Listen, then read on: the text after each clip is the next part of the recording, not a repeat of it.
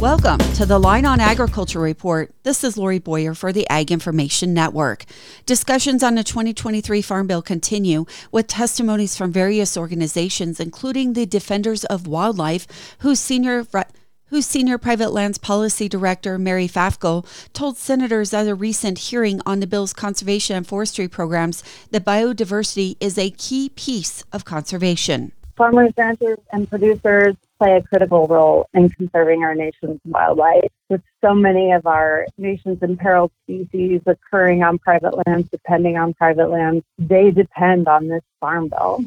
She says that farmers depend on voluntary programs to conserve natural resources, and according to Defenders of Wildlife, more than 70% of species listed under the Endangered Species Act rely on private lands, and more than 40% of private land in the lower 48 states is managed for agriculture.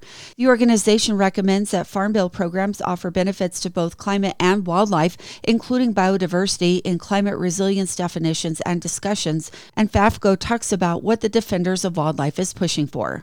To consider the interconnected biodiversity loss and climate change crises, to prevent livestock-wildlife conflict, to ensure equity and access to those Farm Bill conservation programs, and accountability. The current Farm Bill expires on September 30th. For the Ag Information Network, I'm Lori Boyer.